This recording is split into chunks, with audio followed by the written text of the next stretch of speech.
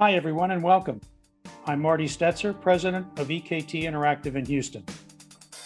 We're proud to be the podcast sponsor with the Society of Petroleum Engineers Gulf Coast section. The section was founded in 1935 and now has over 11,000 members. It is a volunteer organization that provides member forums to upgrade and maintain professional competency. This podcast is one of a series and another learning resource available to the members. Numerous on-demand webinars can be accessed at www.spegcs.org. Today, our topic is oil and gas sustainability reporting. How will emission targets and regulations impact reserve values?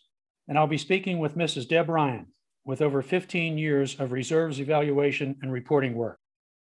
We're really happy to have her input on this topic at this time of unprecedented developments in our industry. Deb, thanks so much for taking the time today. Thanks, Marty. I really appreciate you guys having me on. It's good to be here. Deb, before we get started, I saw that you are now CEO and founder of Swan Mountain Engineering in Denver. To our audience, what is that all about? Sounds more exciting to me than reserves reporting.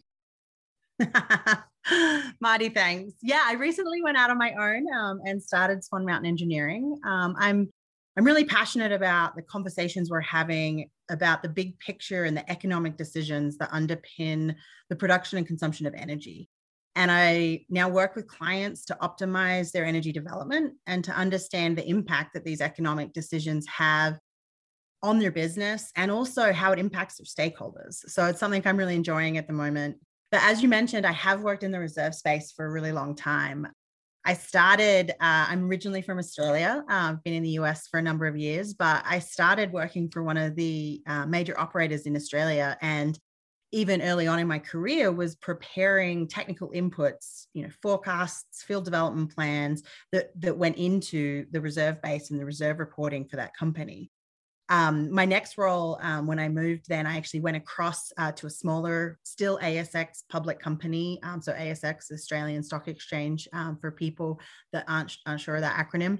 And I was actually the reserves engineer. And this was the first time I really got exposure to working directly with the third-party reserve auditors. And that was back in 2009, and was starting to work on unconventional reserve and resource estimates, even back then, because we were a coal bed methane company, which is really where some of the unconventional reserve reporting started, in that coal bed methane space. And that company, again, because it was an ASX listed company, they used the PRMS, so the SPE Petroleum Resource Management System. But we were also then part owned by companies that reported on the SEC as well. So I got really good exposure to some of the nuances and the differences that exist between the PRMS and the SEC reporting standards. I moved to the US back in 2012, so I have been here for quite a long time now. And at that time, joined a consulting firm based here in Denver, and still doing a lot of reserve and resource reporting for companies, both domestically here in the US, but globally. But a lot of the work I was doing also expanded to include some of these more big picture economic evaluations that still use some of the same workflows and methodologies that we use for reserve evaluation. And some of these things included, fair market evaluations for, acquisition and sales work, mineral interest reporting for clients, bank redeterminations, and then economic evaluations to support regulatory work and also litigation. So using, all of that experience is, like I said, what I'm kind of working with clients now in terms of how they're looking at a lot of these big picture economic decisions that they're making in relation to the production of energy, and how those decisions that they're making impact, their business, their stakeholders, and stuff like that. So yeah, so that's me and my background to reserves and where I am now. Thanks, Deb. That's quite a variety of experiences. So I think your insights will be really valuable to our listeners. I spent a little time on reserve evaluation when I was with Schlumberger, but can you start our session with a little bit of historical perspective on sustainability reporting, especially currently, kind of pre and post-COVID, and then maybe talk about the response of the industry to the Paris Accord net zero goals? Yeah. And I think a lot of people automatically think of things like the ESG reporting and things like that at the moment. And I'm not specifically going to address that today because that at the moment, there is a bit of a disconnect with how companies are doing their sustainability reporting and their ESG reporting and their reserves. So today I'm really going to focus on some of the sustainability initiatives and how it's potentially going to more impact the reserves as we go to net zero. So, and I think the pandemic in 2020 really brought a lot of focus to the oil and gas industry. But I think actually what happened last year in 2020 really just accelerated some of the things that we were already starting to see set in motion by external forces and some internal things as well within the oil and gas industry. And a lot of these things relating to sustainability, as you point out, were really due to the Paris climate goals that were set in 2015. We've seen public opinion regarding oil and gas changing pretty significantly, and that agreement that was set in 2015 really started to bring these issues out of more of a fringe area and into mainstream conversations. Going back to the industry itself, though, from late 2016 through to about 2019, there was a lot of, oil prices were increasing in that time. OPEC had taken just over 1 million barrels off the global market, which, brought the market back into more of a supply-demand balance and sent oil prices rising again at the end of 2016. And oil and gas companies here in the US, in particular, the unconventional companies, there was a mad rush on acreage down in the Permian in particular. And there was a lot of promises made about, return on those investments to buy land and to develop the Permian, just because it was a lower break-even play. It still is a low break-even play. And a lot of the lending that's done for new capital is based on reserves. And so it's called RBL, or reserves-based lending, for people that aren't familiar with that acronym. And the value that companies have is really around their producing assets, or what we refer to as their PDP reserve base. So their proved developed producing base. And what the PDP reserves does is it actually just is a forward-looking cash flow. So it doesn't include any capital invested on land acquisition or on drilling and putting in facilities to hook those wells up for production.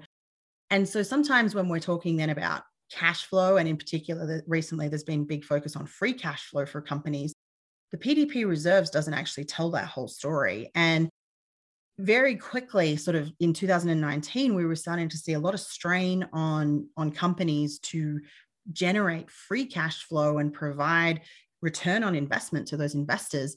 And some of that wasn't happening. And because of this, I think is, in early 2020, we saw a lot of major investors, BlackRock being one of them, and other investors, on Wall Street and private investors, starting to actually say that they were going to divest from fossil fuels. And for those investors, that goes two ways. One, it was them replying to public opinion and how that has changed in relation to the oil and gas industry.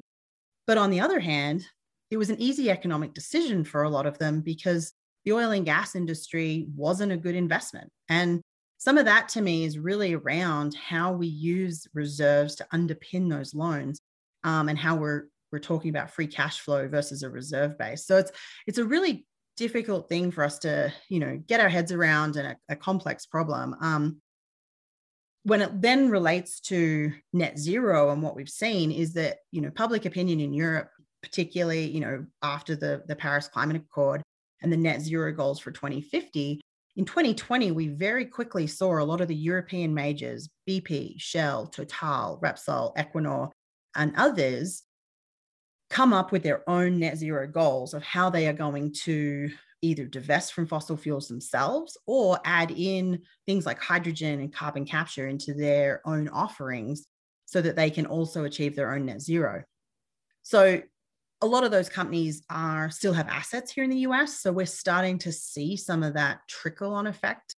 But at the moment, the only big oil company here, it's, the independent company that has come up with their own net zero is Oxy, who's really talking about how they're going to become a carbon company versus just an oil and gas company. And then what we've seen with Chevron and Exxon, and they both recently put out their like climate and emission reduction goals for first quarter 2021, is they're not talking about net zero, but they're really starting to talk about how they're going to reduce emissions and also aligning themselves with the Paris Accord, but not necessarily coming out with a net zero goal. So there's a lot that's been going on since Paris. And unfortunately, like I said, I think a lot of the bankruptcies and a lot of this sustainability reporting and pressure from not only the general public, but from Wall Street, COVID's really accelerated some of that, in my opinion, versus actually moving the needle. I think we were heading in that direction anyway. So. Thanks, Deb. That was a great summary of how we got where we are. It's clear that the net zero and/or emission reductions are here to stay. How will it impact reserve values and reporting? So in this particular area, I think there's two main aspects that are important that I want to cover at least today in this space of the podcast that we're doing. The first is around stranded assets, and the second one is specifically around CO2 and what that looks like. So in terms of reserves, stranded assets have been the first thing that a lot of people have been talking about. For those that aren't familiar with what that means, it's assets that companies might have in areas that don't currently have development, or in developing countries, or in a developing play, if we're talking about onshore US, but that they might not be able to develop in the future. And so they're called stranded because they're going to be sort of isolated and not be able to be developed. When we talk about reserves, in order for hydrocarbon volumes essentially to be classified as reserves, there's 4 things that we need to take into account. They have to be discovered. So we have to have drilled a well and found the hydrocarbon accumulation in the ground. They have to be remaining. So any produced hydrocarbons, both oil and gas, that have already been sold are just that. They're sold volumes. The reserves is whatever is remaining to continue to be produced in the future. They have to be recoverable. And what that means is that they have to be recoverable with known technology. So it's one of the reasons we saw, huge upticks in reserves when hydraulic fracturing became a known viable technology to develop hydrocarbons, because that was able to move all those resources, those unconventional resources, into reserves, because we had a technology that enabled the production of those. And the final one, and this is where I'm going to actually dig in pretty significantly on both of these topics, is around commercial. And a lot of people, when they think of commercial and when they think of reserves, they think of that it just has to be economic. And economics is definitely one of the aspects of commercial, but it's not the only one. One big part of commercial is that there is actually a development plan in place.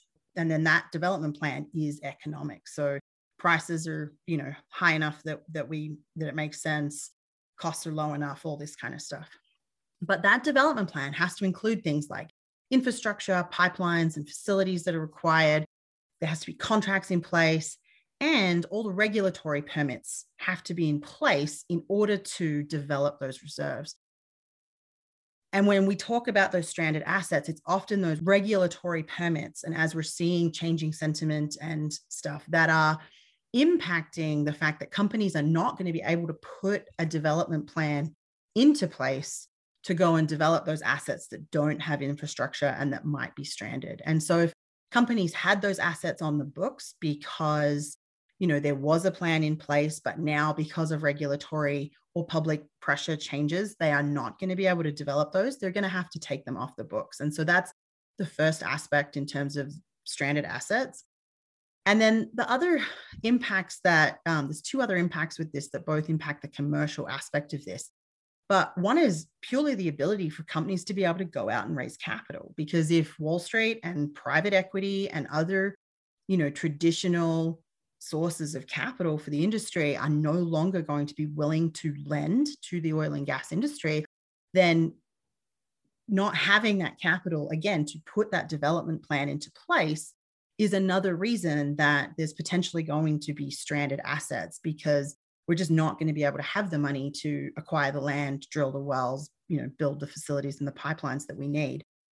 And then the final aspect of this is now what we're seeing with some of the changing regulations and how that's going to need to be incorporated is the costs associated with emissions, carbon capture, with emission capture, and all of these kind of things. So here in Colorado, we recently saw through the Senate Bill 181 a significant number and pretty much an overhaul of the state's rules, and very specific around flaring limits, permits, monitoring requirements. And literally just this week, New Mexico passed their natural gas waste reduction rules. Sorry, that's a total mouthful. And these rules actually dictate that operators must, it's not an if they can, operators must capture 98% of all natural gas by 2026. And that's going to require additional capital, additional funding, and additional infrastructure for companies. And those costs are going to have to be included in the economic evaluations now going forward, which may also mean that there's some projects and wells that are no longer economic. And again, could be then moved into those sort of traditional stranded asset categories. So that's a lot just around the stranded asset piece. That's going to, as we're seeing these changing regulations and changing public sentiment, that, we could expect to see companies starting to potentially debook reserves or not being able to put those assets onto their books and part of their asset base, which again, as I talked about earlier, is used as part of then their lending base for future projects as well because of their RBL. The second impact, and this is, I think, to reserves, and this is a really developing area, is around carbon.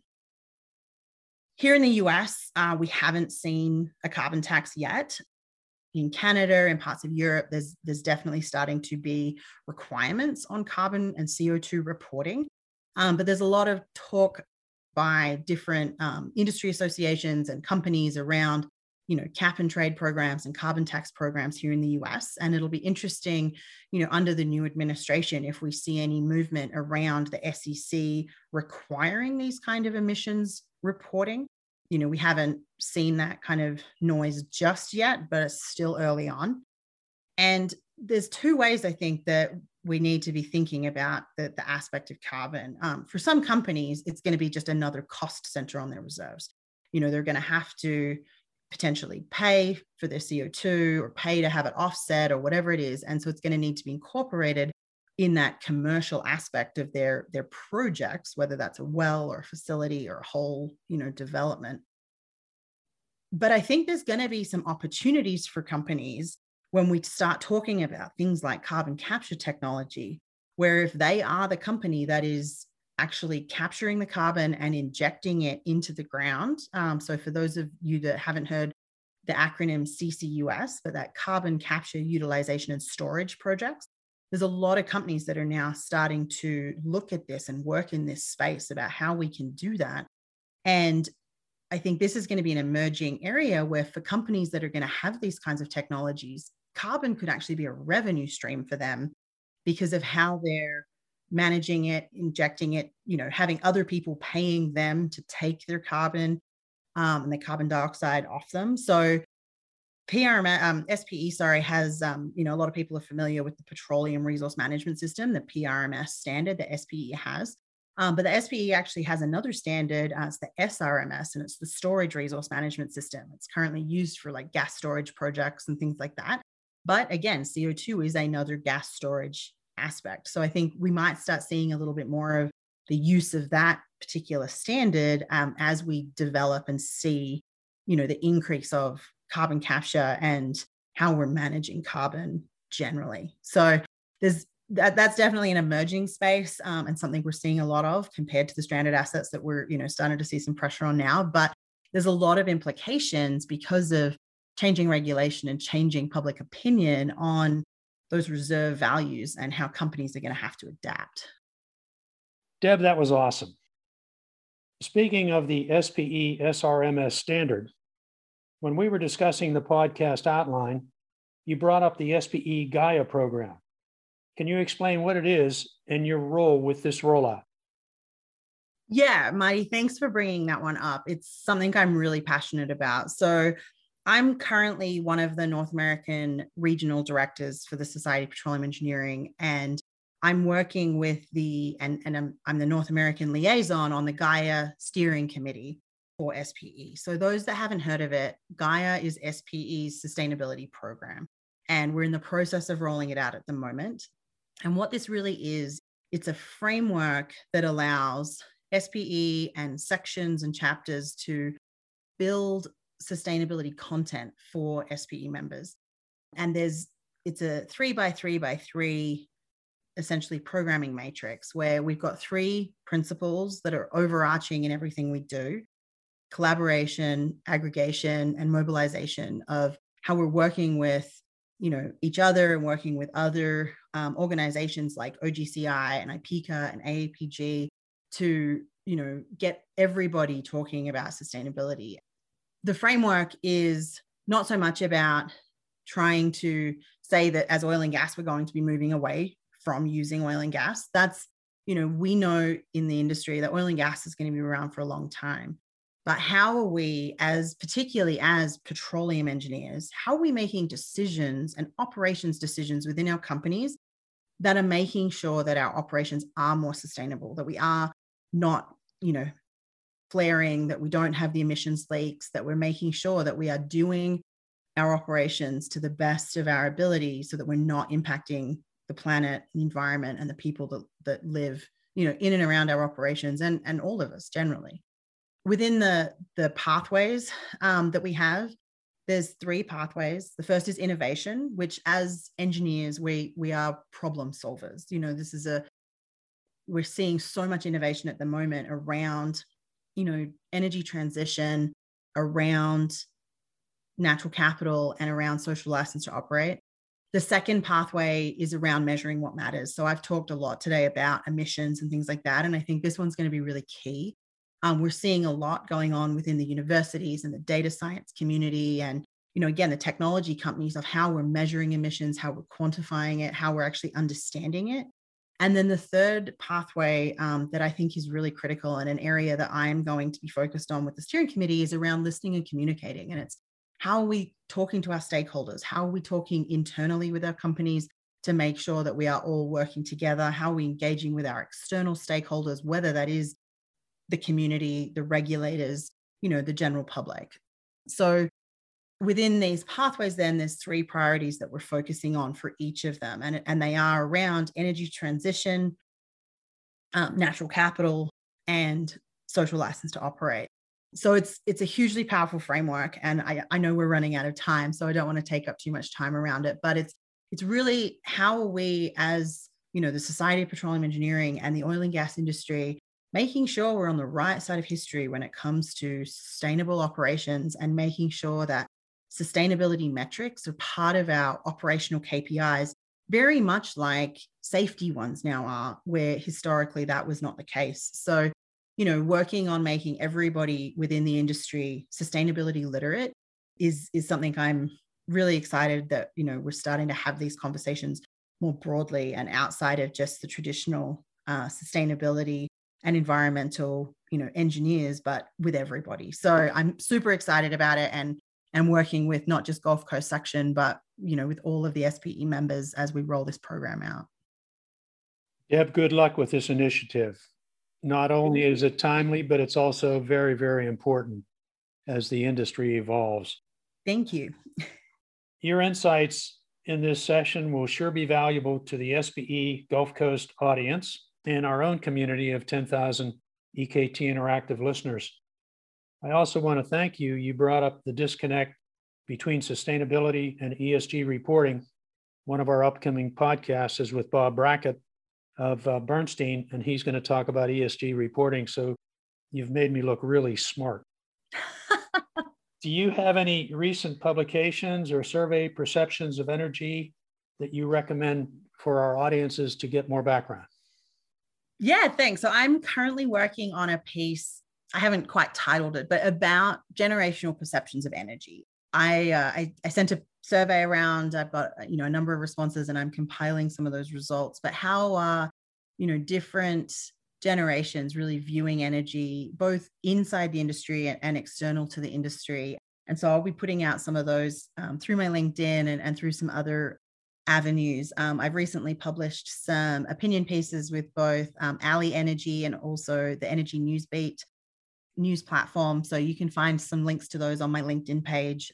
And then I just yesterday, actually, I know the ERTEC papers were put out, but I'm going to be co-authoring a paper with John Benton and Evan Halpern at ERTEC this year in Houston titled Unconventional Regulations, How the Development of Unconventional Resources has Impacted Oil and Gas Regulations in the US. So I'm really excited to continue, very much along these conversation pieces that we've had today with that paper, as we seeing the way the regulations are changing really quickly at the moment as unconventional development has accelerated and continues to. So that's just a couple of the things I'm working on at the moment. And that's kind of it.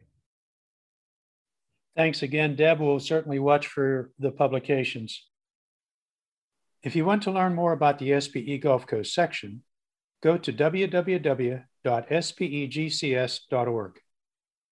You can access recorded webinars in the on-demand library or support our scholarship program by contributing to the Scholarship Endowment Fund, SEF. If you are not an SPE member and would like to join, please visit www.spe.org/join. Then you can enjoy all the SPE membership benefits. I'd like to thank everyone for listening. Our company name, EKT Interactive, stands for Energy Knowledge Transfer. We focus on digitally capturing the extensive knowledge of industry experts like the one you've heard today, Deb Ryan.